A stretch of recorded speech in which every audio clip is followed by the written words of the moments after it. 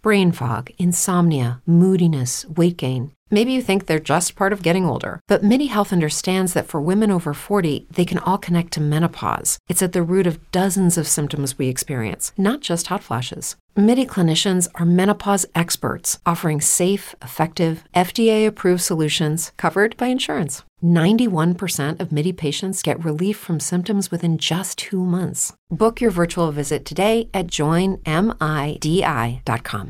Brain fog, insomnia, moodiness, achy joints, weight gain. Maybe you're thinking they're all just part of getting older, or that's what your doctor tells you.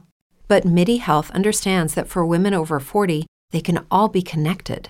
Hormonal changes that happen during perimenopause and menopause are at the root of dozens of symptoms women experience, not just hot flashes. MIDI specializes in compassionate care for women in menopause. Their solutions are safe, effective, and FDA approved. Plus, they're covered by insurance.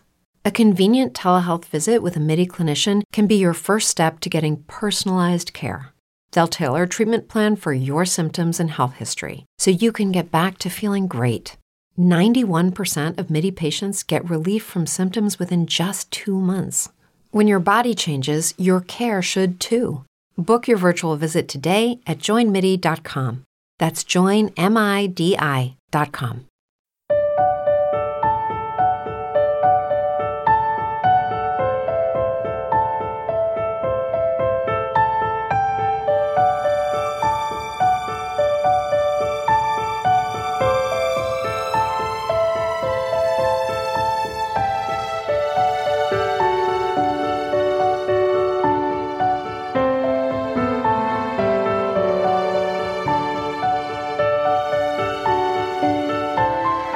Welcome to Destiny. Now here's your host, Cliff Dunning. I'm really kind of excited to introduce today's program. Of all the exercises that come out from the ancient past, India, yoga is one of the most profound in so many ways. And as a ancient history buff and somebody who studies ancient cultures, although yoga is considered about 5,000 years old, they don't really know how old it is. And it really goes back to prehistory. And it was probably picked up in some scrolls or something and translated into sutras, which are or Vedic scriptures, which are, translatable across the board. But whoever developed yoga understood human physiology on a cellular level. And there isn't very many exercises today that go to that level. In fact, I can't think of any that are as profound as the technique of yogic positions. And I've been practicing yoga probably over 20 years, and I have found it to be one of the most profound exercises that is so simple to do, and yet provides so many benefits. It's it drills down into the cellular level. It actually releases hormones.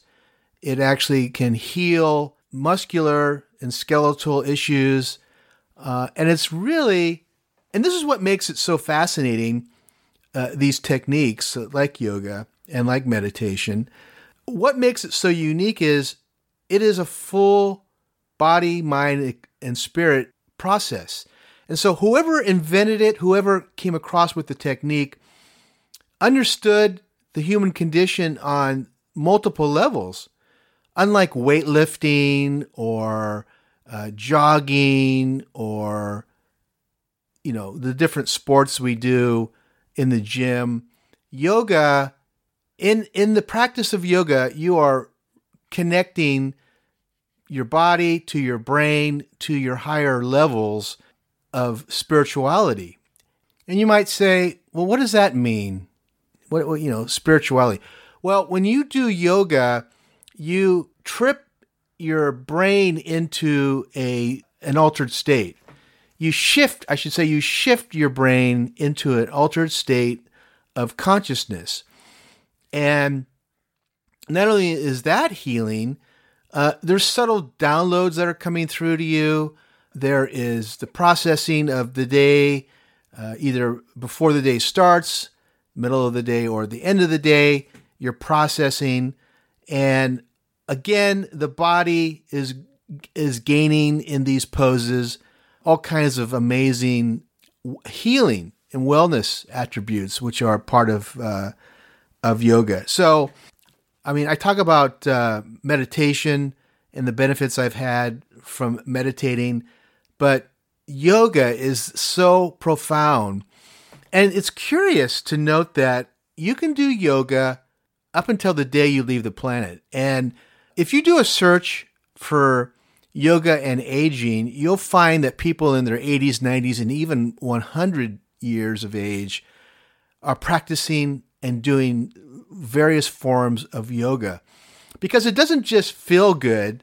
It doesn't just benefit your body, mind, and your spirit. It is the ultimate wellness technique.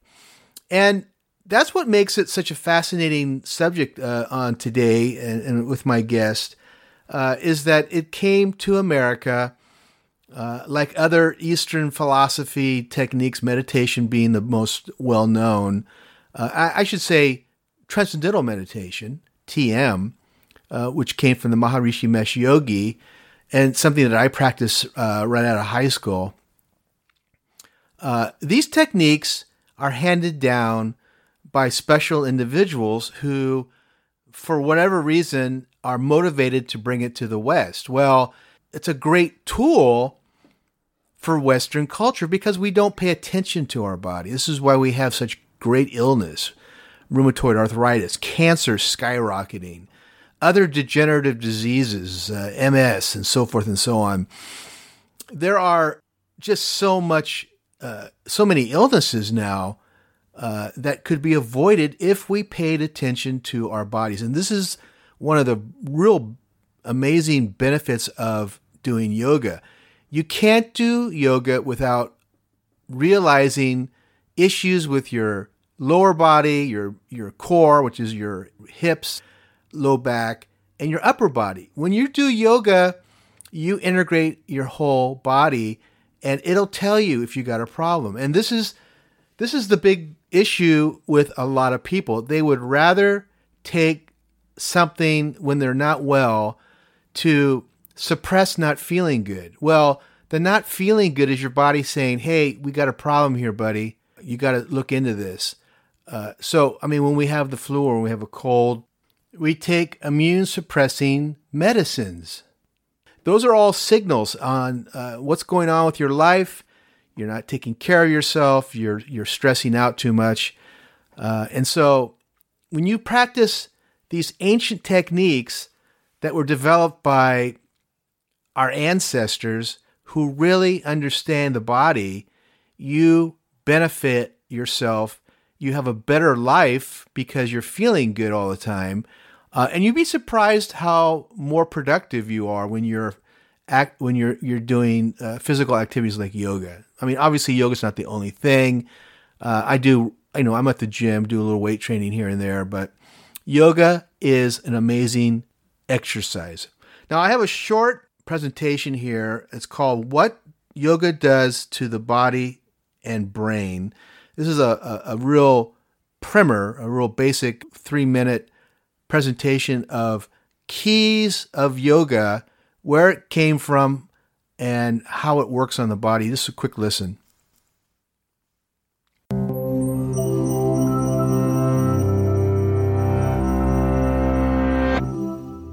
At some point between the 1st and 5th century CE, the Hindu sage Patanjali began to codify the ancient meditative traditions practiced throughout India. He recorded techniques nearly as old as Indian civilization itself in 196 manuals called the Yoga Sutras. These texts defined yoga as the yoking or restraining of the mind from focusing on external objects, in efforts to reach a state of pure consciousness. Over time, yoga came to incorporate physical elements from gymnastics and wrestling. Today, there are a multitude of approaches to modern yoga, though most still maintain the three core elements of Patanjali's practice: physical postures, breathing exercises, and spiritual contemplation.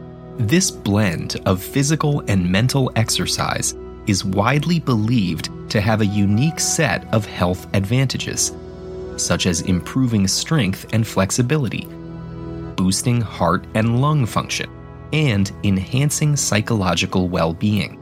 But what have contemporary studies shown regarding the benefits of this ancient tradition? Despite attempts by many researchers, it's tough to make specific claims about yoga's advantages. Its unique combination of activities makes it difficult to determine which component is producing a specific health benefit. Additionally, yoga studies are often made up of small sample sizes that lack diversity, and the heavy reliance on self-reporting makes results subjective. However, there are some health benefits that have more robust scientific support than others. Let's start with flexibility and strength.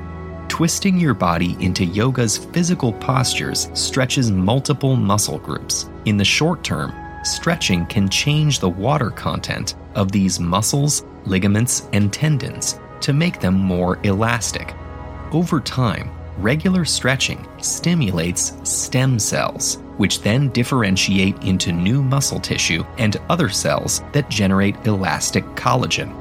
Frequent stretching also reduces the body's natural reflex to constrict muscles, improving your pain tolerance for feats of flexibility.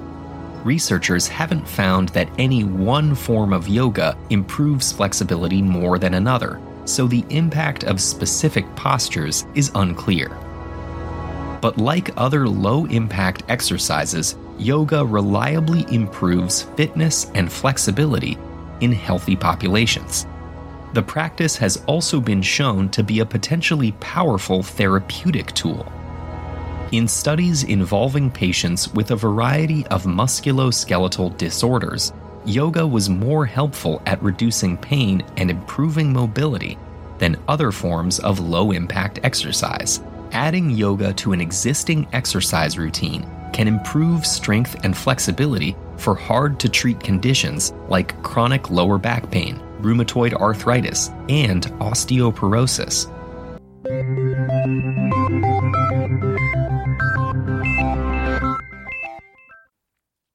Now, my guest today is Dr. Keith Lowenstein, and he is a physician who incorporates yoga in his practice and with his patients, and teaches them how to use Kriya Yoga, which is an advanced form of yoga that gets into breathing and meditation all in one practice. But we will talk about the fundamentals as well as the benefits and how yoga was transmitted to the United States and other Western cultures through the ancient sages of India. It's funny, there's so much about India that is amazing to us, and we benefit in subtle ways from these Eastern philosophies. Not enough, I don't think, but those of us who like yoga and those who are learning about yoga will find that it's a real wonderful tool for personal evolution. And remember, destiny is about tools for transformation. So yoga is one of the easiest and most beneficial exercises you'll ever come across. The great benefits of an ancient technique. Say goodbye to your credit card rewards. Greedy corporate mega stores, led by Walmart and Target, are pushing for a law in Congress to take away your hard-earned cash back and travel points to line their pockets. The Durbin-Marshall credit card bill would enact harmful credit card routing mandates that would end credit card rewards as we know it. If you love your credit card rewards, tell your lawmakers, hands off my rewards. Tell them to oppose the Durbin-Marshall credit card bill. Swimsuit? Check. Sunscreen? Check. Phone charger? Check. Don't forget to pack the 5-Hour Energy. It fits great in a pocket or carry-on, and the alert feeling will help you arrive ready for anything. Now get 20% off when you use code 5HETRAVEL at 5hourenergy.com. Expires April 30th. One-time use only. Not valid with other discounts. Remember, visit 5hourenergy.com and use code 5HETRAVEL to save 20%. Some places take you away. Some bring you together. Marathon does both. Marathon is Florida's family key, with something for everyone. You'll find museums and wildlife refuges, wide open beaches, miles of warm, clear water, and the historic 7-mile bridge. For more about Marathon and the latest safety protocols, visit flakeys.com/marathon.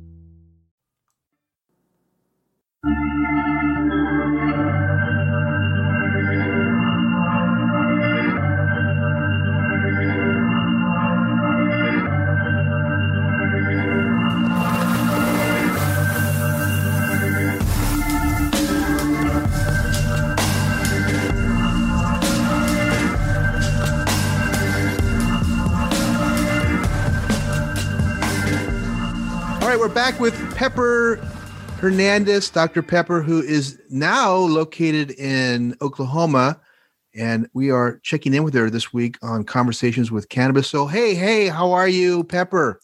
Hi there, Cliff. Thanks for having me.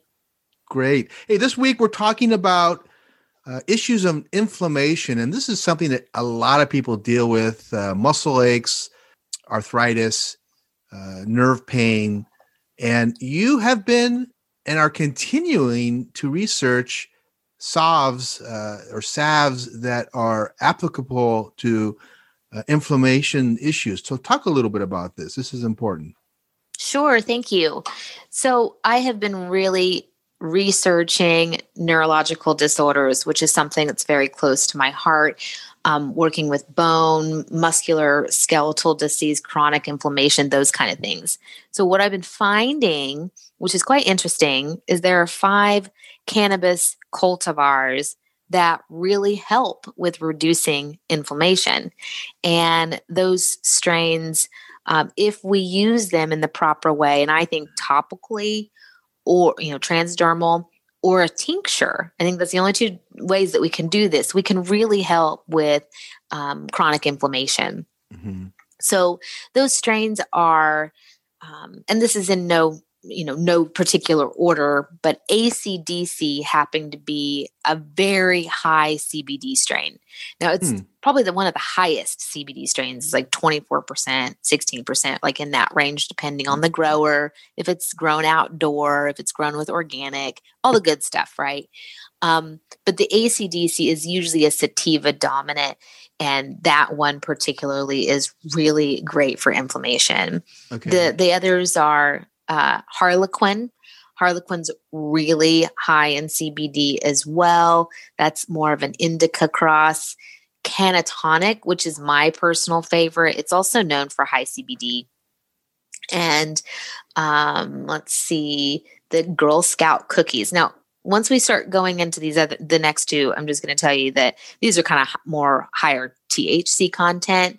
Right. They have their reaching capacity of like 28%, which is pretty high.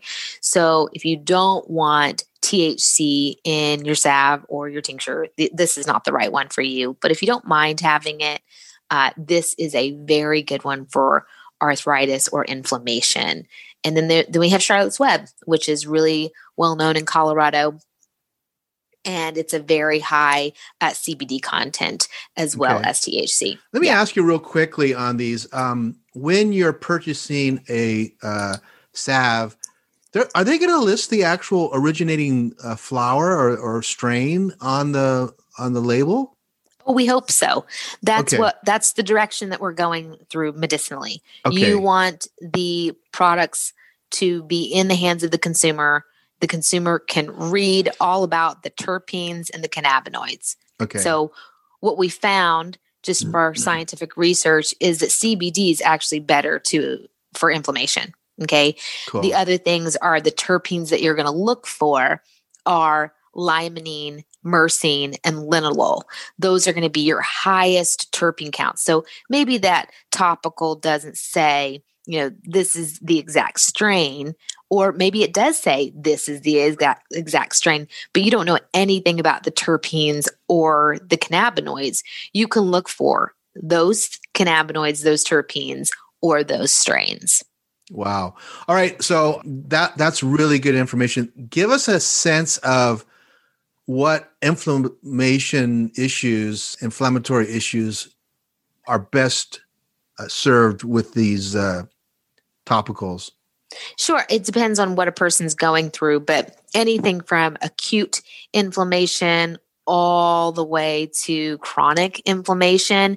And chronic inflammation meaning, arthritis, complications, neurological complications, those kind of things. Those are more on the chronic level.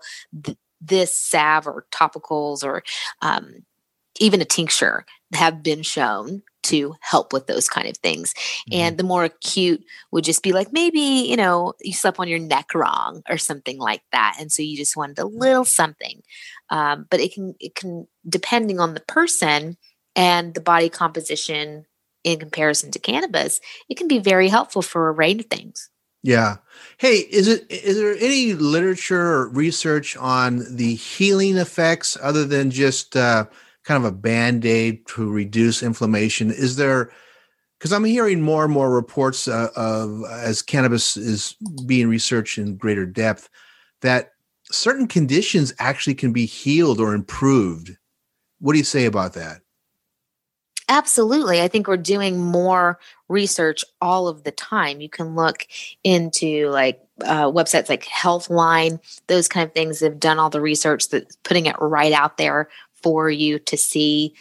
There's a lot of research, honestly, being done with anxiety, inflammation, PMS, cramps, those kind of things that are just right there. Right. Amazing. Okay. And finally, where do people go to get the good stuff, the stuff that's full spectrum, organic? Where would you suggest they would go to purchase? I would suggest to look online, do your research, find someone who is doing the right thing, preferably growing outdoors, a dry farming method. There's something sustainable, organic. Their products are in eco-friendly packaging, those kind of things. They're growing straight from flower. And so they're making that salve or that tincture straight from flower. Have those questions ready when you look online or you go into your dispensary and ask. Okay. Cool. So give us the key give us keywords. I mean, I mentioned a couple, but what are some of the other keywords that you would use to do a search on Google for high quality salves? Sure. You would just look for, I think, high quality salves for inflammation, if that's what you're looking for. So cannabis salve, inflammation, or cannabis topical inflammation, things like that. That would be a great beginning. Excuse me for interrupting you, but wouldn't it be more like also, and I'm just asking you, organic, does full spectrum come into play on this? Oh, I see what you're asking. Okay. So yes, you would, when you're looking for that, once you found that site that you're going to research, right, that those are definitely things that you want to kind of scan and look through. Is it organic? Is it full plant material? Or is it an isolate, a distillate? Those kind of things are going to say, no, we're not going to want isolates. We're not going to really want distillates. We're going to want things that are more straight plant material. And the quality is just better because you're getting all the terpenes and all the cannabinoids whenever you look for full plant or full spectrum. Exactly. And are we going to be paying a little more for these full spectrum, 100% organic over the isolates that I think are really flooding the market? Oh, absolutely. Now, if you're getting in a dispensary, they may be comparable pricing depending on if they're local farmers, because they're going to try to keep their prices at the same as, a big business. It's kind of hard to compete with big business because they're getting such cheap products. Yeah. So if you're finding things that are isolates or distillates, and they're really, really inexpensive. I would say about $10 an ounce is a good price. Anything under that, it makes me question, like, what kind of products are they actually using in that particular salve or topical? You make a really good point, too. I didn't even think about checking with your local dispensary to see if they have salves as well. So I haven't even paid attention to that. I should check that out next time I go and see my next flower pickup shopping time. I'll see what they have. So before I let you go, is there any brands that you can recommend? Well, I'm not going to recommend any brands specifically right now, Okay. but what I will tell you is a lot of states where cannabis is legal, go into your dispensaries because they're going to have more higher quality products that are going to have THC and CBD combo because it's a dispensary. If you're in a state that is illegal, and you can only have a CBD option, make sure that you're purchasing CBD from either, high quality hemp, not industrial hemp, but high quality, or you're getting it from particular farmers who are using one of those strains that we spoke on earlier. And all they have to do is call and ask or email. Fantastic. I will mention to our listeners that this is really at Dr. Pepper's focal point. Is her real passion right now. She's developing her own salves, and I expect to see this in the dispensaries within the next year. What do you think about that? I think that's very kind. Thank you for sharing that. We don't know. We're pushing it. We're pushing the envelope a little quicker than she's probably willing to go. But currently Yeah, thank you for that. Currently, we are just using it for my grandmother's shoulder. But let's see where it goes. Research for my grandmother. We'll definitely talk about it. If I get a little bit to try, we'll see what happens with it. So anyhow, it's a lot of work, and I commend you for doing that. I think it's fantastic. It's your sweet spot. So fantastic. All right, Dr. Pepper, thank you so much, and we'll talk to you next time. Thank you, Cliff. Say goodbye to your credit card rewards. Greedy corporate mega stores, led by Walmart and Target, are pushing for a law in Congress to take away your hard-earned cash back and travel points to line their pockets. The Durbin-Marshall credit card bill would enact harmful credit card routing mandates that would end credit card rewards as we know it. If you love your credit card rewards, tell your lawmakers, hands off my rewards. Tell them to oppose the Durbin-Marshall credit card bill. With Lucky Land Slots, you can get lucky just about anywhere. Dearly beloved, we are gathered here today to... Has anyone seen the bride and groom? Sorry, we're here. We were getting lucky in the limo and we lost track of time. No, Lucky Land Casino, with cash prizes that add up quicker than a guest registry. In that case, I pronounce you lucky. Play for free at LuckyLandSlots.com. Daily bonuses are waiting. No purchase necessary. Void where prohibited by law. 18+. Terms and conditions apply. See website for details.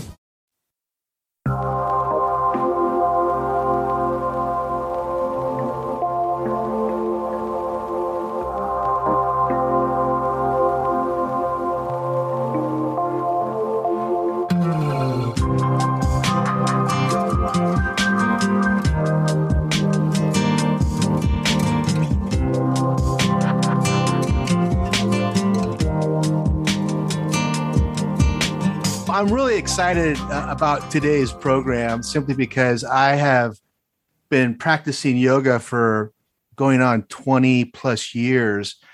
And I don't really talk a great deal about it because in many ways it's a very personal practice, but we have to look at it from a larger point of view. And this is why I'm presenting this program today on yoga. Now, one of the things that a lot of people don't know about yoga is not only was it brought over from India, a very ancient culture, a very ancient group, it's considered to be thousands of years old. In fact, our guest today, we'll definitely ask him about his belief on the age of it. But we're going to talk about what is yoga, how does it work, the fundamentals of the poses, and also the meditative process and some other things related to yoga as a practice, as an exercise, if you want to call it that.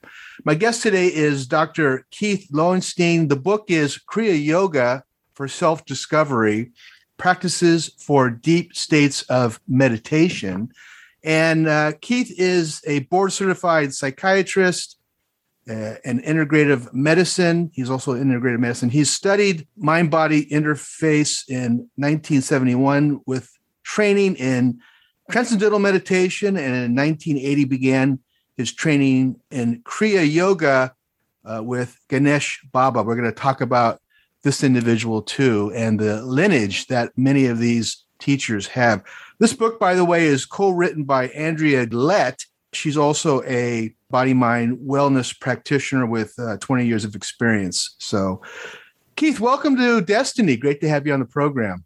Yeah, it's so wonderful to be here and meet you this morning. It's great to hear about your background in yoga. I'm interested to hear about that as well, and looking forward to sharing what I can this morning to you. Fantastic. Yeah, I'm glad you're open and you're well, I mean, let's just be honest. I mean, yoga is a very open, friendly, and if you're a dark person, you're not going to last very long in yoga. That's for sure. Well, your darkness won't last long.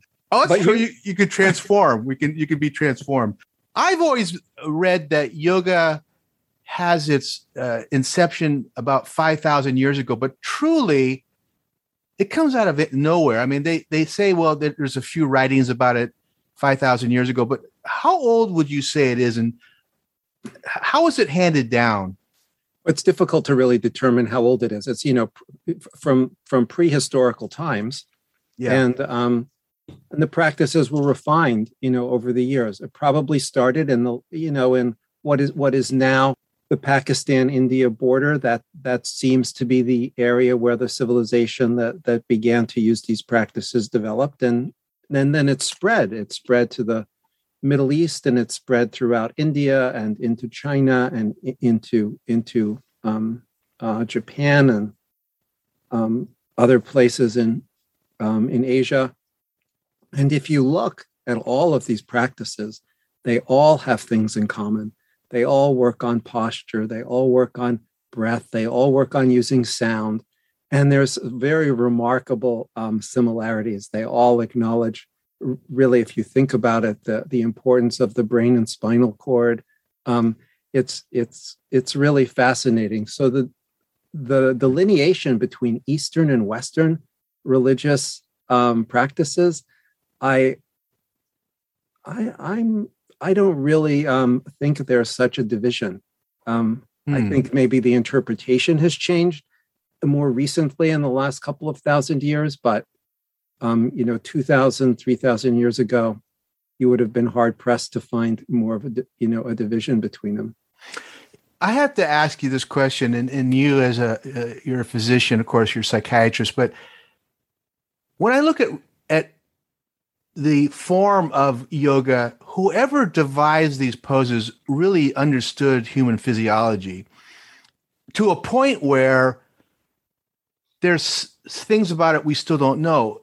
If you stretch in a certain way, are there hormonal releases? If you bend and hold your breath and then practice asanas, which are breathing techniques, it opens up chakras, and we'll talk about chakras a little bit later in the program. But this practice, it was created by someone who really understood the dynamics of the human body, wouldn't you say?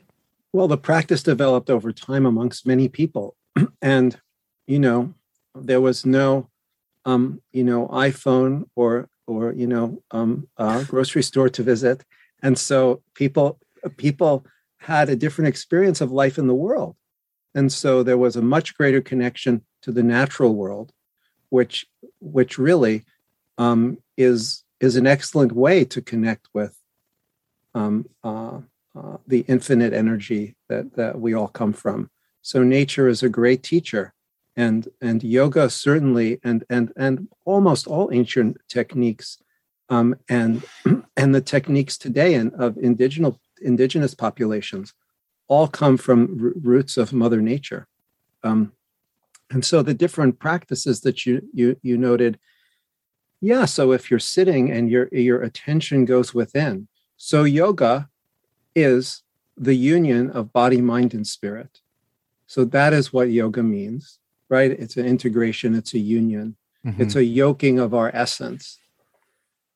And kriya kriya typically means work or an action, and ya refers to breath or spirit.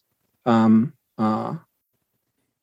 I mean, some people use the word God. There's quite a bit wrapped up in that, but cosmic consciousness, spirit, the infinite, the absolute, or as Ganesh Baba, my teacher, liked to say, U3 for ultimate universal unity.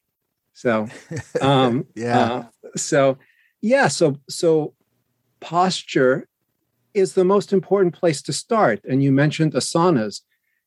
And so as you're sitting there going inside, you learn about your body. What can your body do? Gee, if I breathe and stretch this way, this happens. If I breathe and stretch this way, this happens.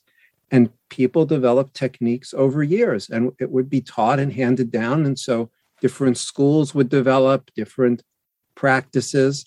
But it's remarkable how the basics are conserved among, populations and beliefs. Ultimately, we're all human. We're all living on the same planet. And these practices work. These are physiological states that we can enter that connect our body, mind, and spirit. And yoga is all about learning how to use your body, mind machine to move toward optimal operational order, or O3, also a term from Ganesh Baba.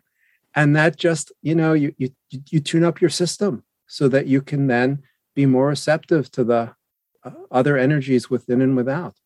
I want to bring up Ganesh Baba in a minute, but you said something really profound here just a second ago. You alluded to body consciousness. And I think those of us in the Western cultures, the United States, Northern Europe, and so on, tend to lose sight of our body because we're so busy doing everything else. And body awareness is huge. And would you say that yoga kind of brings us back to our body because these stretches are so profound that we can feel the little aches and pains of our day and our week that have built up that we haven't been paying attention to, which can be little bits of stress and strain and problematic situations that are held in our body. Talk a little bit about that. Well, yoga is a very defined set of practices. Patanjali's Yoga Sutras explains the science behind yoga. And yoga is a science. Why? Because anyone who engages in similar practices in a similar state of health will get similar results. So it's very reproducible. So the first part of yoga, of Patanjali's Yoga Sutras, are called the yamas and niyamas. And they're kind of behaviors for interpersonal interactions and intrapersonal, how you think and behave inside. After that, you move forward with the next four steps are not unique to Kriya Yoga, but that's what Kriya Yoga focuses on. Kriya Yoga is not too different than Raja Yoga. It's a form of it. Mm-hmm. And they all look at the 8 limbs of yoga. The first part, after the niyamas and niyamas, is posture or asanas. And why that's important is really yoga is meditation.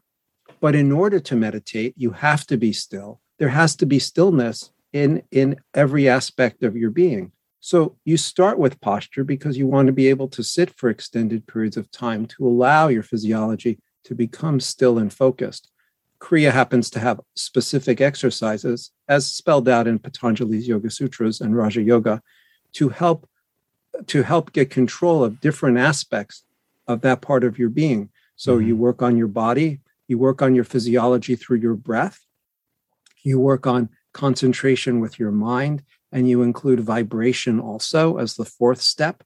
And you get those things, you learn how to play with all those dimensions and refine each one so that ultimately you end up in a deep state of meditation, which is the next step. After so there's the 2 initial steps in Patanjali's Yoga Sutras. Then there's 3, 4, 5, and 6 of Kriya, posture, body, concentration, and sound. Then you hit meditation, and after that you go into deeper states of awareness and ultimately samadhi, or kind of communion with the universality of everything. Mm-hmm. You mentioned that you had, you were you learned transcendental meditation at a young age. I did the same thing. Yeah. Does Kriya Yoga transcend transcendental meditation because it's a unified posture, sitting, and then the meditation? Yeah. TM really focuses primarily on sound and mantra. So it's one piece, right? So Patanjali's Yoga Sutras, it's an 8-fold path. Kriya Yoga focuses on the central kind of 4 and 5. Mm-hmm. And so, yes, in a way, so there's a couple of things I'd like to comment on here. So one is TM probably does not provide as much opportunity for accelerated progress. So Kriya Yoga is really an accelerated path to move along. It's not unique from, other paths. I mean, all paths lead to the same place. Mm-hmm. But for Westerners in particular, having a more active meditation is helpful because, as you alluded to before, we're kind of all in our heads a little bit, right? So like Buddhist, Buddha evolved in the early culture where yoga was very prevalent. Clearly, he had some background and exposure there, which allowed him to reach states. And then his realizations and his discourses are wonderful and amazing and sit fantastic on top of a base of Kriya Yoga. But in order to reach the points where you can really appreciate it and the stillness that comes, it's very helpful to practice yoga and then have the teachings of Buddha sit on top, because there's so much, richer and a deeper way to understand. It's hard for Westerners to just sit and contemplate. Exactly. But yes. Yeah. But if you occupy the mind, right? So you're using the body for stillness, then you get the breath going and you modulate your autonomic nervous system. And then you start to use concentration with visualization and sound. And you use the different parts of your brain in a different way. And you shift your awareness to different places. And then you get emergent patterns of interaction within the brain, which leads to a new state of awareness. So meditation is an emergent property. So I look at Kriya Yoga as foundational practices to arrive at the emergent properties of meditation, which is another natural state of your awareness or consciousness, just like we can all lay down and go to sleep. Right. It's not some mystery. I mean, some people have trouble here and there are rare people who have very difficult time sleeping no matter what. But in general, most people know how to go to sleep. Meditation's no different. It's on the other side.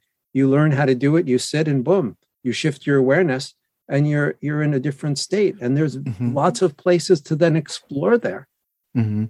Do you recommend Kriya Yoga to your patients in terms of depending on therapy? The patient? Yes, depending on the patient. I certainly recommend posture and breath work for all. Deeper meditation depends on the person, but yes, posture, proper posture, carrying your spinal column as a column and not an arch. Yes, absolutely. That's your foundation, right? You're going to build a house on like a bunch of loose stones. It's not going to do very well. Right. Yeah. Talk about in 1980, you met your teacher, Ganesh Baba. What compelled you to take on the teachings of an Indian? I don't want to call him a sage, but whatever position he held. I mean, he was probably and also as we talk about Ganesh, talk about the lineage, because this is always a fascination of mine. Sure. I can tell you his lineage, because his lineage is actually interesting because So there's a very well-known book that was very popular in the 60s called Autobiography of a Yogi. Oh, yeah. Mm-hmm. By Paramahansa Yogananda. Yeah. So that is the lineage that Ganesh Baba is from. In fact, the Beatles, to go back a little bit and date you and me, they really increased the West's awareness of meditation when they began to hang out with Maharishi Yogi, who introduced TM to the West. Right. And some of the first research on meditation was done with transcendental meditation by Herbert Benson at Harvard in Boston, rather reluctantly at first by him, but then he found that it was quite helpful. So that really started, and then studies moved forward with mindfulness with John Kabat-Zinn, and there's been lots of studies in both to support it. But so if you read the book Autobiography of a Yogi, it talks about it gives a good history on the lineage in Kriya Yoga. It's also worthy to note that it's my understanding, at least it's talked about frequently, that George Harrison of the Beatles gave the Autobiography of a Yogi to people throughout his life when he would meet people.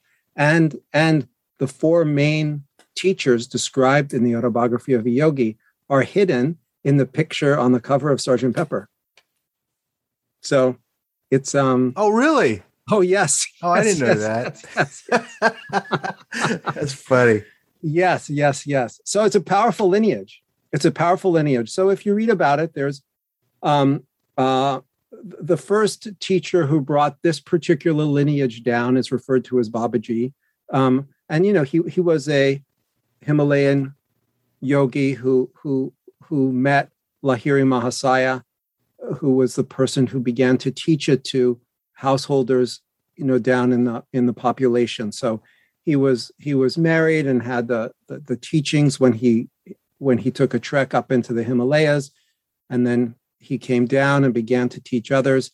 And so his next layer of students, so the first layer, one was Sri Yukteswar, who is written about in Autobiography of a Yogi and taught Yogananda. Yeah, Yogananda's teacher. Yeah. Yogananda's teacher, right. And then he had another teacher, Hari Harinanda. He had another student. Sri Yukteswar had another student, Hari Harinanda. I've had teachings and initiations from Hari Harinanda as well, although my main teacher was Ganesh Baba. Ganesh Baba, whose full name is Sri Mahant Swami Ganeshanand Giri, he received his first Kriya from Sanyal Mahasaya, who was on the same level as Sri Yukteswar and referred to as like his guru brother. So, they had the same teachings. Sanyal Mahasaya was the youngest of Lahiri's students, mm-hmm. and one of the first main teachers of Ganesh Baba. Ganesh Baba used to tell a story that he was about to die at 2 years of age or something, and they were on their way for final rites, and they happened to pass Lahiri Mahasaya, who stopped the procession and asked for the baby, and then Ganesh Baba got well. I love those stories. So that was his first contact with Kriya, was with Lahiri. Let me just stop you real quickly, because sure. I think it's important that you tell people that these men who are these sages, these teachers, they're of a different ilk. They're of a different. They've in many ways they're physical beings, but they've actually in many ways transcended the needs of normal individuals, and they're almost purely spiritual in how they go about their business. And that, if you could talk a little bit about your experience with Ganesh Baba. Obviously, you were attracted to him in the same way I was attracted to Maharishi Mahesh Yogi. I never met the Maharishi, sure. Right? Maharishi, but you actually did meet with your mentor. Yeah. What would you say? Not that these are, well, they are very almost otherworldly in their disposition and. Right. So I would refer to these people as great examples, not great exceptions. Okay. Okay. And we're all capable of the same thing.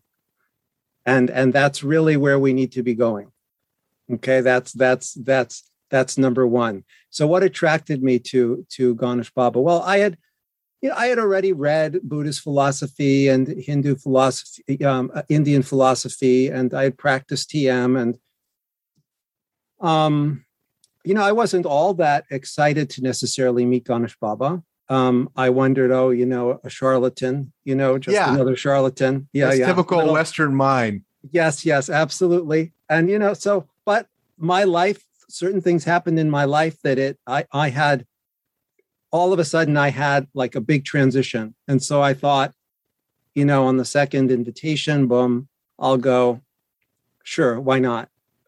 And, I got up there and he just received me very nicely and kind of made a point, it seemed to me, of capturing my attention, and then began to say to me, oh, you're going to teach this. And, and I thought, right, really? Yeah, sure. No, I don't think so. But over a period of time, there was, 2 to 3 months where I kind of was in and out of contact with him a little bit. We were kind of thrown together due to circumstances. We ended up spending a month one-on-one in a fairly isolated spot in New York City. And I really learned some Kriya from him then. And it was interesting because many of the people around him, he was a very charismatic person, educated in British India. He was educated in science. He ran business. He didn't become a monk until he was in his 40s. And his father was well-known and educated and worked for Gandhi. And so he was an aristocratic man, very brilliant, could read a whole book and annotate the whole thing. And, overnight, I'd go to sleep, I'd wake up, the book would be done. He'd say, okay, now you read it. It would be hard to keep up. Yeah. So it was very demanding. But, certainly, certainly learned a lot. So he caught my attention and I practiced. I kind of did with him, sat with him and did what he was doing. And it worked. It worked. Well, did it work? Because you were at a young age, you're a young person still figuring out what the heck's going on. To take on this practice is the discipline. Actually, yes, it's the discipline. Absolutely. And so you have to shut everything down around you to spend this 45-minute hour or whatever it is to begin this contemplation and this work. And so would you say that influences his presence helped keep you on the path to your practice? Yeah, well, I think I was, after some initial success, I certainly was motivated to move forward. And that was my focus when I was with him, was that. And, there'd be things going on in the daytime, work or school or whatever was going on, teaching. But, certainly in the evenings and, sometimes all day long, we would sit and, and breathe. I mean, wow. Yeah. That's pretty cool. Yeah. So, I mean, so, it is something that's really transferred from one person to another. It's helpful to have interpersonal contact. Although, since COVID started, it has some limitations, but wow, you can really transmit a lot online. Via Zoom or other forms? Yeah, via Zoom. It's really just kind of... I think Zoom came along at the right time. I don't think other forms of technology. There's a few out there, perhaps I can't think of the names, but the availability of the camera in the Zoom and the technology is really very nice. It's really remarkable, and I have to credit one of my patients with helping me realize the power of that through Zoom. As somebody who knew me for a number of years, and in one or two of our sessions, like I said, I worked on posture and breath with people, if they were struggling, especially with depression, pay attention to your posture, do these exercises, regulate yourself, get up at the same time every day, go to bed at the same time every day, do a little exercise, do a little, so posture and breath is part of it. So one day this person said to me, oh, I can't see you in person. It's not the same when you would say, oh, sit down. So I said, okay, well, let's just do it then. Let's just do it now. And bam, there it was. No different than in person. So you were instructing them on the Zoom and they were just going along with you. Yeah. And their whole demeanor changed. I think that's great. And so then I started to teach online classes. I started to, I threw out an invitation to physicians across the country. And I first started to teach to physicians. And then, so for most of the pandemic, most weekends I teach Kriya Yoga online. Wow. That's great. And it is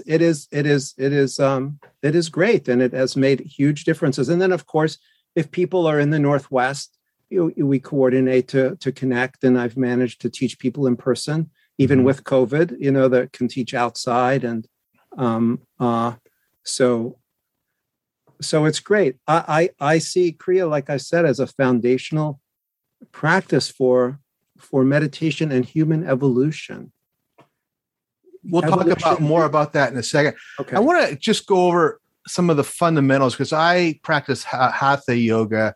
Right. And some of the basic poses that people hear about, like the cat pose and downward dog. Right. And if we could just talk about, say, a few of them. Sure. As an example, my practice is every other day. And let me ask you, by the way, what do you believe is a good practice? Once a day, once every 2 days, a few days a week, or is it just how you feel during that given time or something? What's your feeling on that? Well, ultimately, you end up practicing all the time, even in your sleep. Oh, I want to hear what pose that is. The sleeping pose. Now, what are all the asanas about? So, Hatha yoga, depending on your teacher, can be, pretty rigid. Absolutely this way, this way, this way. Yeah. Which, in certain ways it's good. In certain ways it can prevent injury and this and that. On the other hand, if it's too much and you can't get past it, then it's really a deterrent. So Ganesh Baba had a couple of terms he used to throw out. One was called limb limbering, and the other was called shoulder shuffling. And really, if you really think about Hatha yoga, most of it is focusing on your core and having a strong core. And what does the core mean? Start with core. Well, core would be your trunk, right? Yeah, your hips, your torso, right? Your hips, pelvis, your sacrum, your spine, your neck, your head. Not your arms and your legs necessarily, but where your arms are is very important because you can't breathe right if your shoulder blades, if your scapula is not on the back. So people tend to let their shoulder blades glide forward and their shoulders move forward and then they hunch over. And what you're doing is you're decreasing the amount of space available in your thorax. The thorax is anywhere kind of under your ribs, so to speak. Well, that's where your lungs are. I mean, your heart is in the middle there, which is about the size of your fist, and your backbone comes up the back, but the rest of your chest is your lungs. And you can breathe. Your lungs come all the way up to your clavicle, your collarbone. So there's a lot of air to learn to bring in. And breath, being able to appreciate your breath, understanding an inhalation and an exhalation, not intellectually, but feeling it, embodying the breath, and getting to that point where you almost reach states where your breath stops automatically. And there's such stillness there. And you get the balance between the duality of the world we live in, and you move toward the experience of non-duality. And that's the breath is as the breath goes, so the mind goes. Yeah. So you're suggesting, and I've done some breathing practice, as you learn to expand the diaphragm, fill the lungs completely, and then lightly exhale, this form of a practice, as you do it regularly, also shifts the consciousness, and you're shifting the consciousness and beginning to pass into these spiritual realms, which is kind of that part of the meditation. That the posture is the structure, and I would say the breath is the power. That's where the power comes from. Then you refine, that with the later stages. So the breath is really very, very important. So posture is important because each step builds on itself. So asanas, postures are important to get strength and also to have proper anatomy so that all the different parts work better. Your neurotransmission is good. Everything works better because your central nervous system goes right through your spine. So your spinal cord is the same material that your brain is made up of, and it's integral. And all these signals are going up and down. And so if you improve that from a physiological standpoint, you remove any kind of anatomical kinks in how that's functioning, then everything just starts to go smoother. So yes, cat-cow as you started, that's a great pose. What you're doing is you're flexing and extending your spine. Perfect. Sun salutation. Perfect. What works with child's pose? Wonderful. Anything that's adding strength and flexibility to your spine, but not to get rigid. You can do other forms of exercise too. Just be aware of your spine. That's why Ganesh Baba referred to it as limb-limbering. Okay, so do some exercise. What works for you? In Yogananda's teachings, they use energization exercises. There's a mudra that's talked about in Kriya Yoga called Maha Mudra that is another type of asana practice, a little different than sun salutation, but this kind of same, similar principle.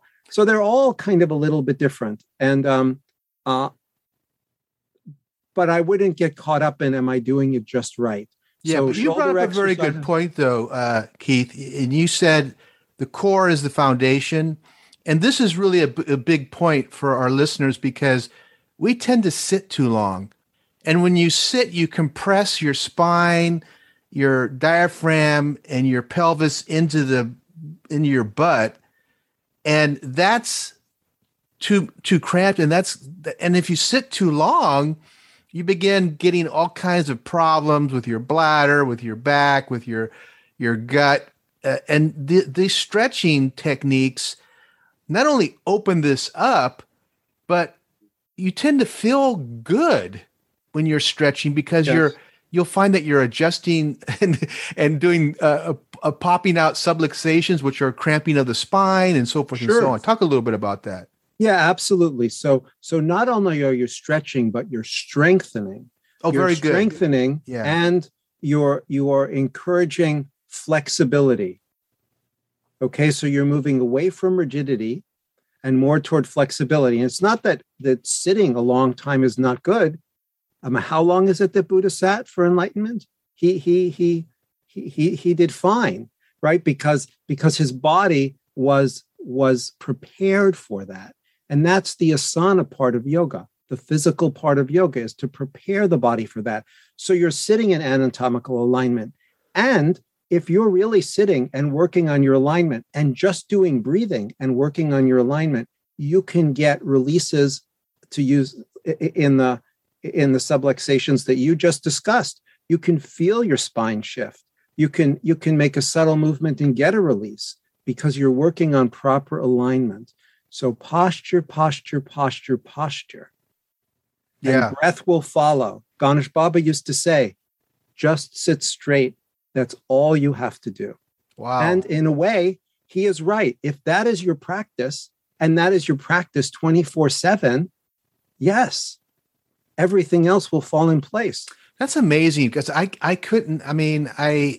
guess it's also, you're talking about the Kriya portion, which is the breathing, which is important, but just sitting without the breathing is not enough, would you say?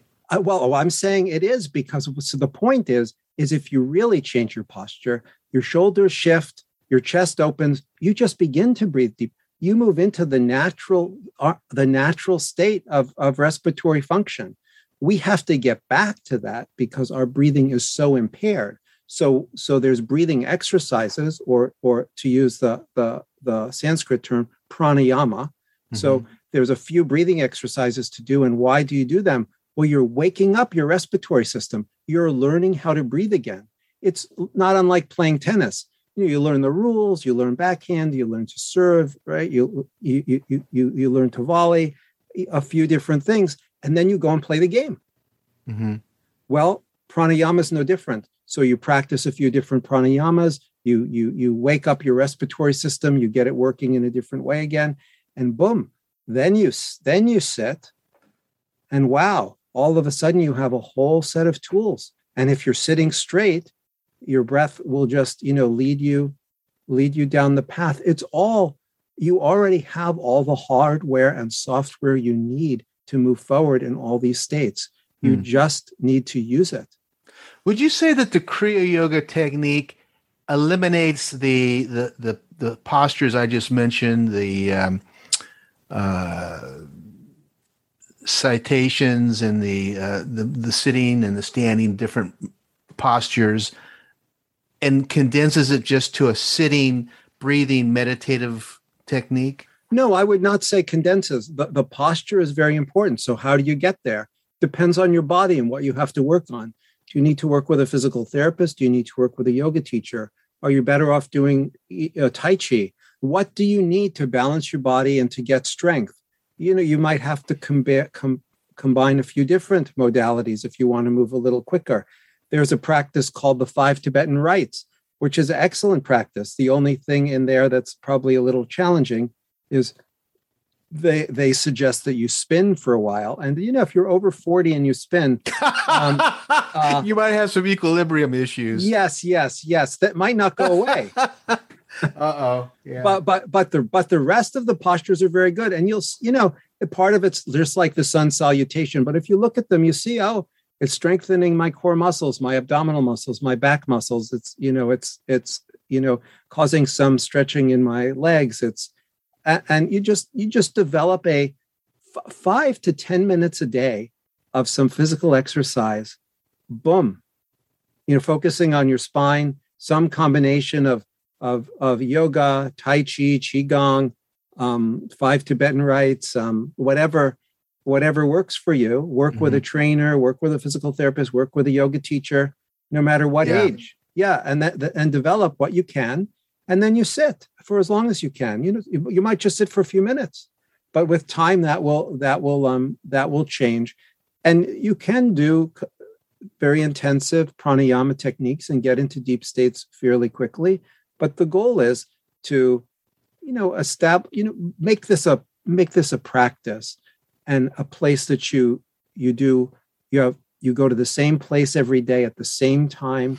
You utilize the value of time and cycles, so your body's ready at the same time. It's already moving to that physiological change.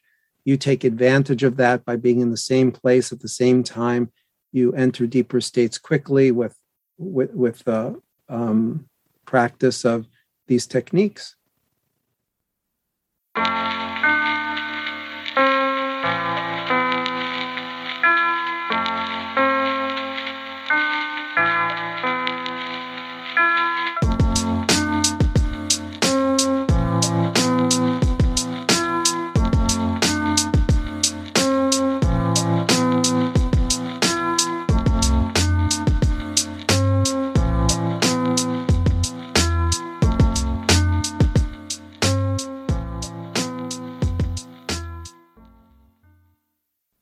Lucky Land Slots, you can get lucky just about anywhere. Dearly beloved, we are gathered here today to... Has anyone seen the bride and groom?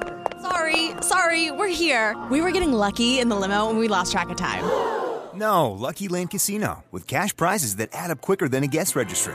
In that case, I pronounce you lucky. Play for free at LuckyLandSlots.com. Daily bonuses are waiting. No purchase necessary. Void where prohibited by law. 18+. Terms and conditions apply. See website for details. Hello, it is Ryan, and we could all use an extra bright spot in our day, couldn't we? Just to make up for things like sitting in traffic, doing the dishes, counting your steps, all the mundane stuff. That is why I'm such a big fan of Chumba Casino. Chumba Casino has all your favorite social casino-style games that you can play for free anytime, anywhere with daily bonuses. That should brighten your day a little. Actually, a lot. So sign up now at ChumbaCasino.com. That's ChumbaCasino.com. No purchase necessary. VGW Group. Void where prohibited by law. See terms and conditions. 18+. Okay, round 2. Name something that's not boring. A laundry? Ooh, a book club. Computer solitaire, huh? Ah, sorry, we were looking for Chumba Casino. That's right, ChumbaCasino.com has over 100 casino-style games. Join today and play for free for your chance to redeem some serious prizes. ChumbaCasino.com. No purchase necessary. Void where prohibited by law. 18 plus. Terms and conditions apply. See website for details. Okay, so again, to my mind, the Kriya Yoga technique is it's distilled a lot of like hatha and everything, and you're settling in this seated position where you're focused, you're breathing correctly, and after a period of time, you close your eyes and you shift your consciousness and you're in a meditative state.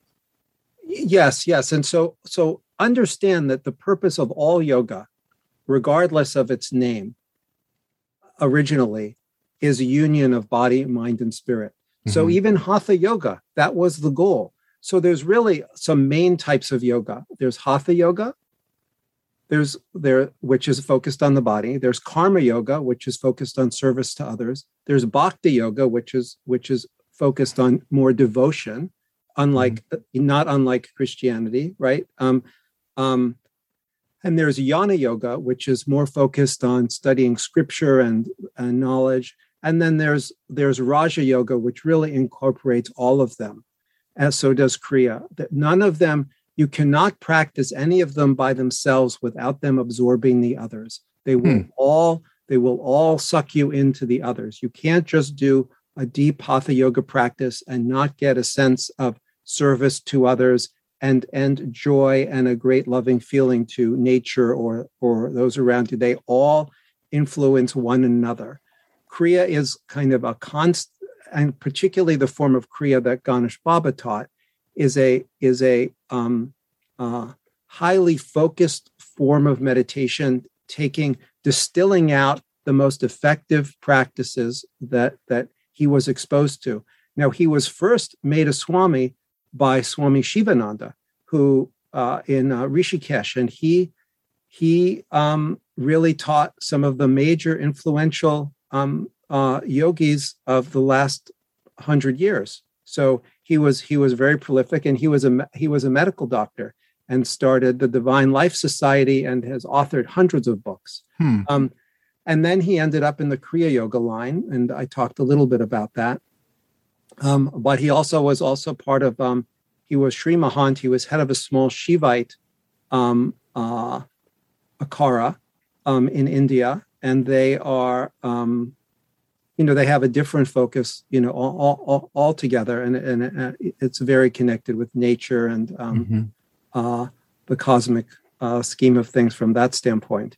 So he had Western training, traditional yoga training with Shivananda, Kriya training, Shivite training. He was really a very accomplished and a great teacher, and just a lot of fun to hang out with and learn from. And he was intellectually curious, always reading, meeting people, liking to be in debate, but at the same time, able to get into these deep meditative states. Do you think that they came to the United States like Maharishi with TM with the same belief that if we can get this powerful Western country to take up this, perhaps it'll shift the way the world absolutely is. So you think perhaps it's an evolutionary a gift. It's a gift from the ancient past. Yes, it's been here all along.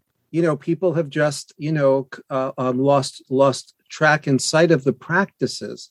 So all religions start based on somebody's spiritual experience that others are able to see, or that the person's then able to share.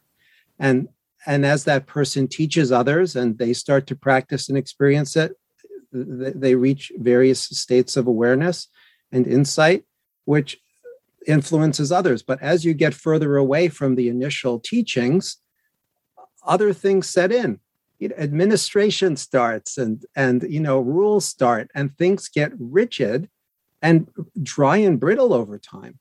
These practices are alive. They're living, breathing practices that sometimes get lost sight of when more organized, when human-driven organizational practices get involved.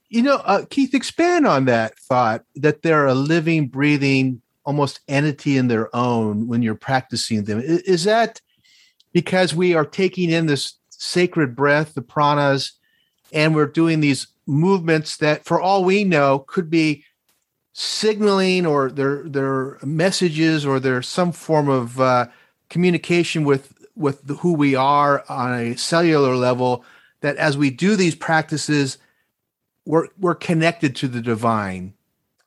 Yeah, so the practices are all ways to help modulate your nervous system. So Yogananda has a great saying where he talks about the brain and the spinal cord as the altar of God. And if you look at religious practices, everyone does bowing, everybody uses song, everyone uses dance. I mean, it's not rocket science here. Yeah. So, and it's so natural. The thing is it takes a little bit of work at times, because particularly Westerners, we're inside, and now we're on computers, goodness gracious, and then phones. Wow. I mean, just such a distraction. iPhone's an addiction, boy. Yeah. I mean, it is just,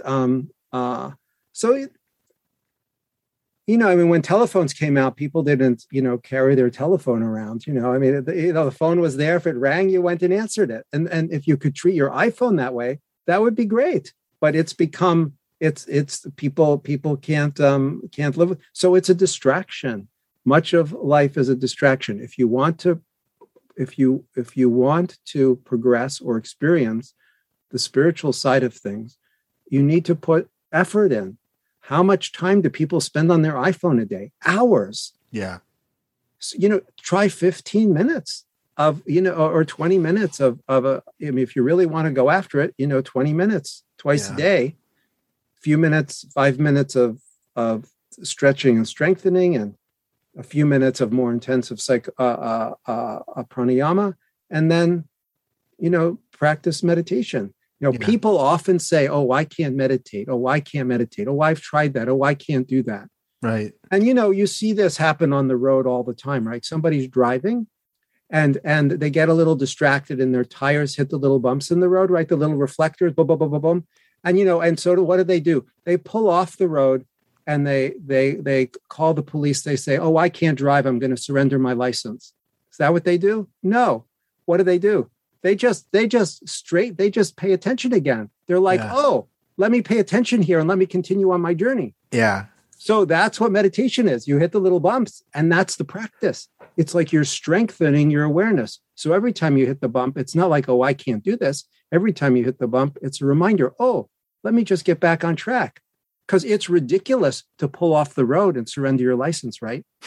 Yeah, that's extreme. But it's the same if you say, "Oh, I can't meditate." Exactly. Yeah.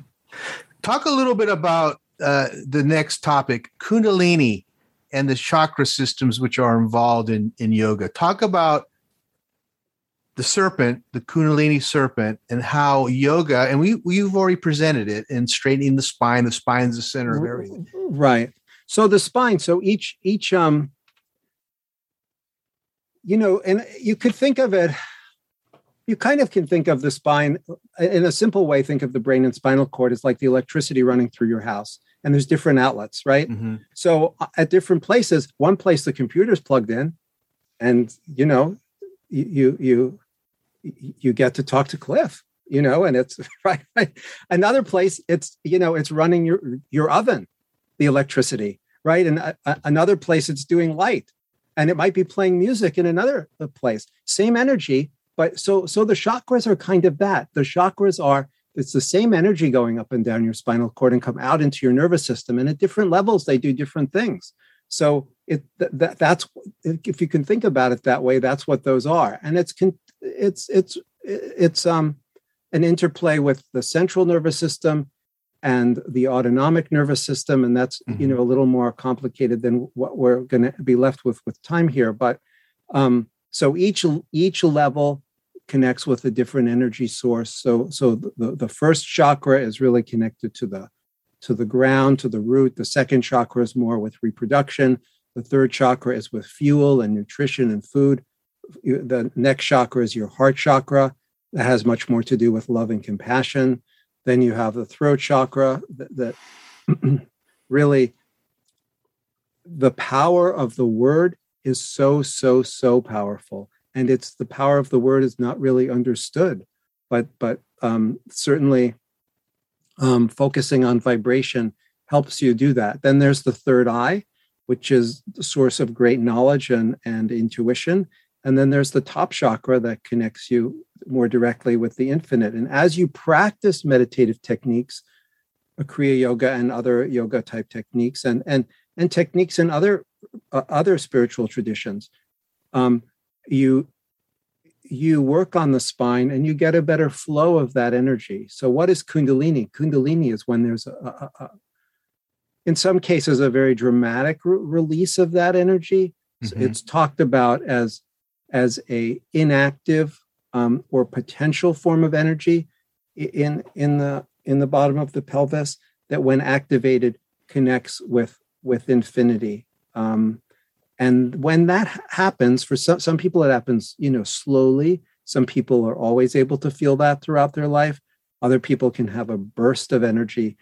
And if you're not prepared for that, you haven't practiced breathing techniques, your posture isn't straight, it could be a little disconcerting. What's going on here? So, exactly, yeah. And plenty of people have written about that. But in my experience, if you're prepared for that and you work on posture, and Ganesh Baba used to say, there's no problems with that if you've worked on your posture. The energy will just flow, just unimpeded, and you won't get stuck. And then if you read older literature by older yogis, they talk about, that there can be blocks in certain areas and how you work on it and this and that. But the bottom line is, you go in order. The posture is the foundation. You keep just moving up. And fascinating. The book's called Kriya Yoga for Self-Discovery. My guest today has been Keith Lowenstein. This book is available on Amazon, and it is filled with great resource and a way to start a practice. Any last thoughts on this, Keith? One thing I wanted to ask you is, it seems to me that yoga practice is a form of youthing the body. In other words, keeping you young and vibrant. I see people from India in their hundreds, 101, 102, still practicing this different forms of yoga. So it's a benefit, isn't it? Yes, it's a benefit. Absolutely. It's a benefit for your mind, body, and spirit. And there's no age on the spirit. And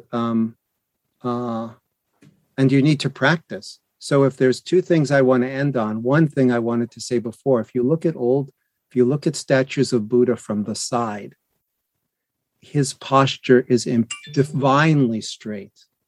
Really? I didn't even pay it. No one pays attention to that. Divinely straight. So practice.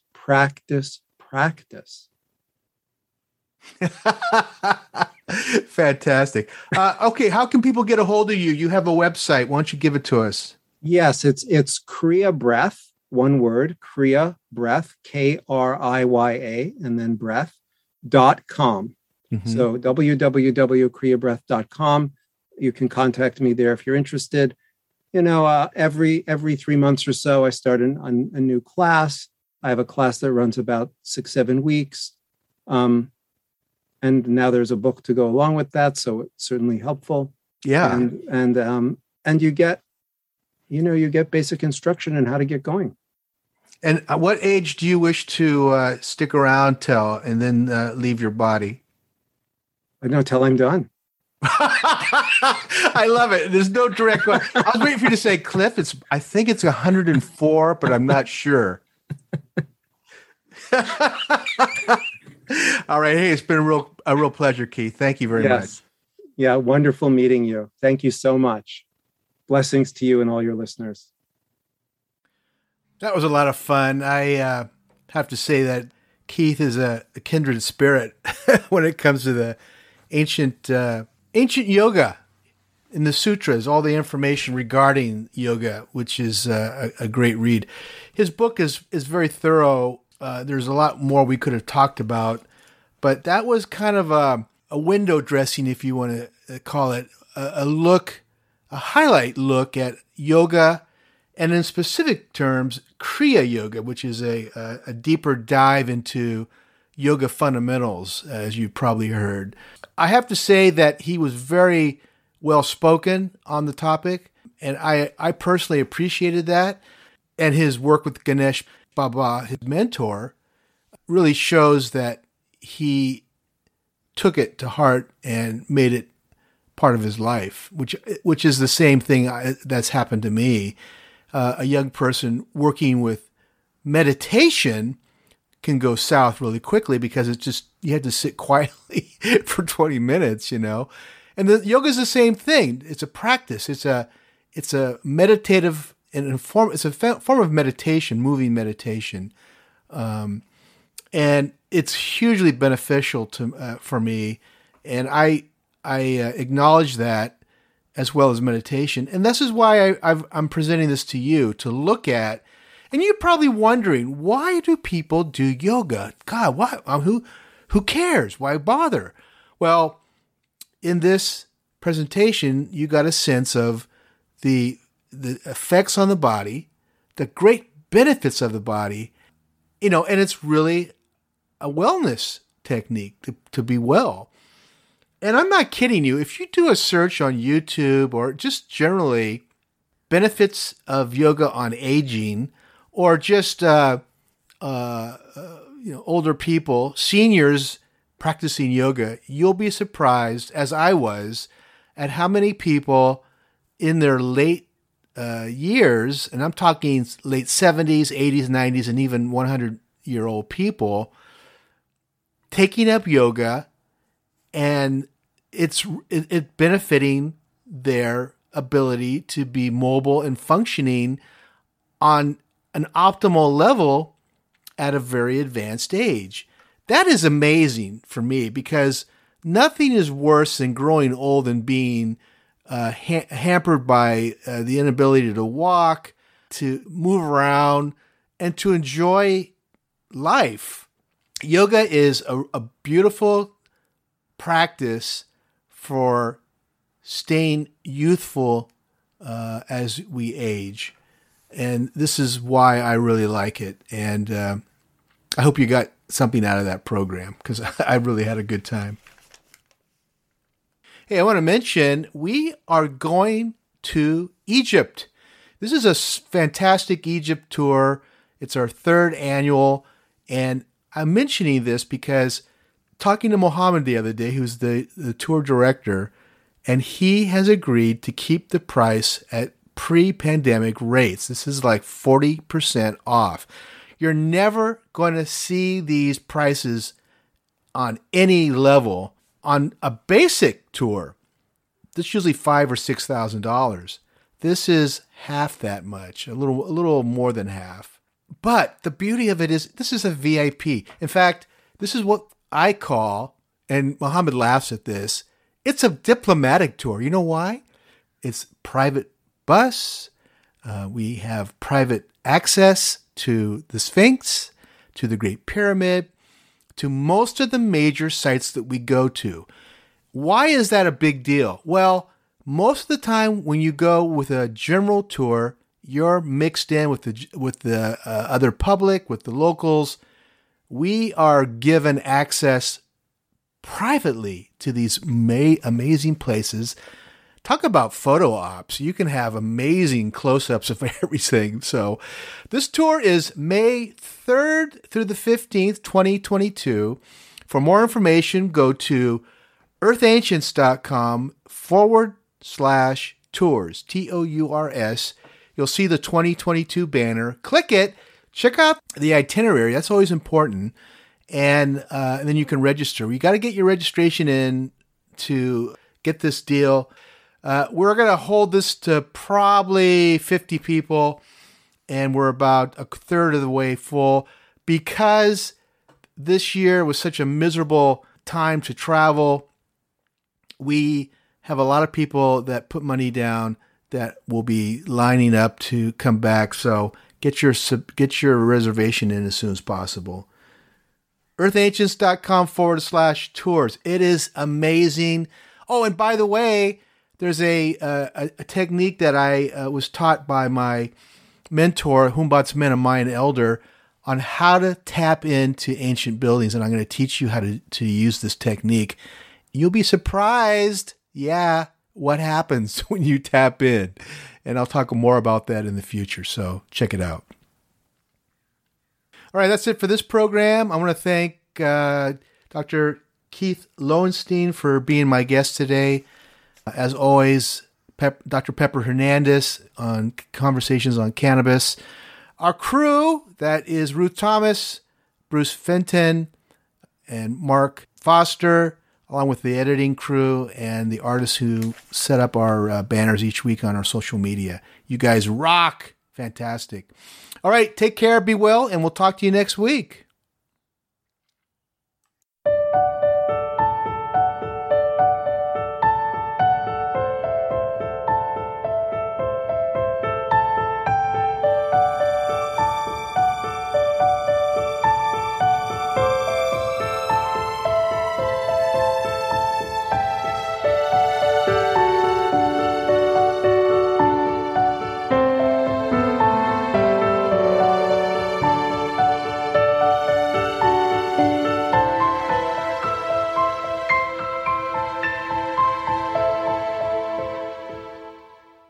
It is Ryan here, and I have a question for you. What do you do when you win?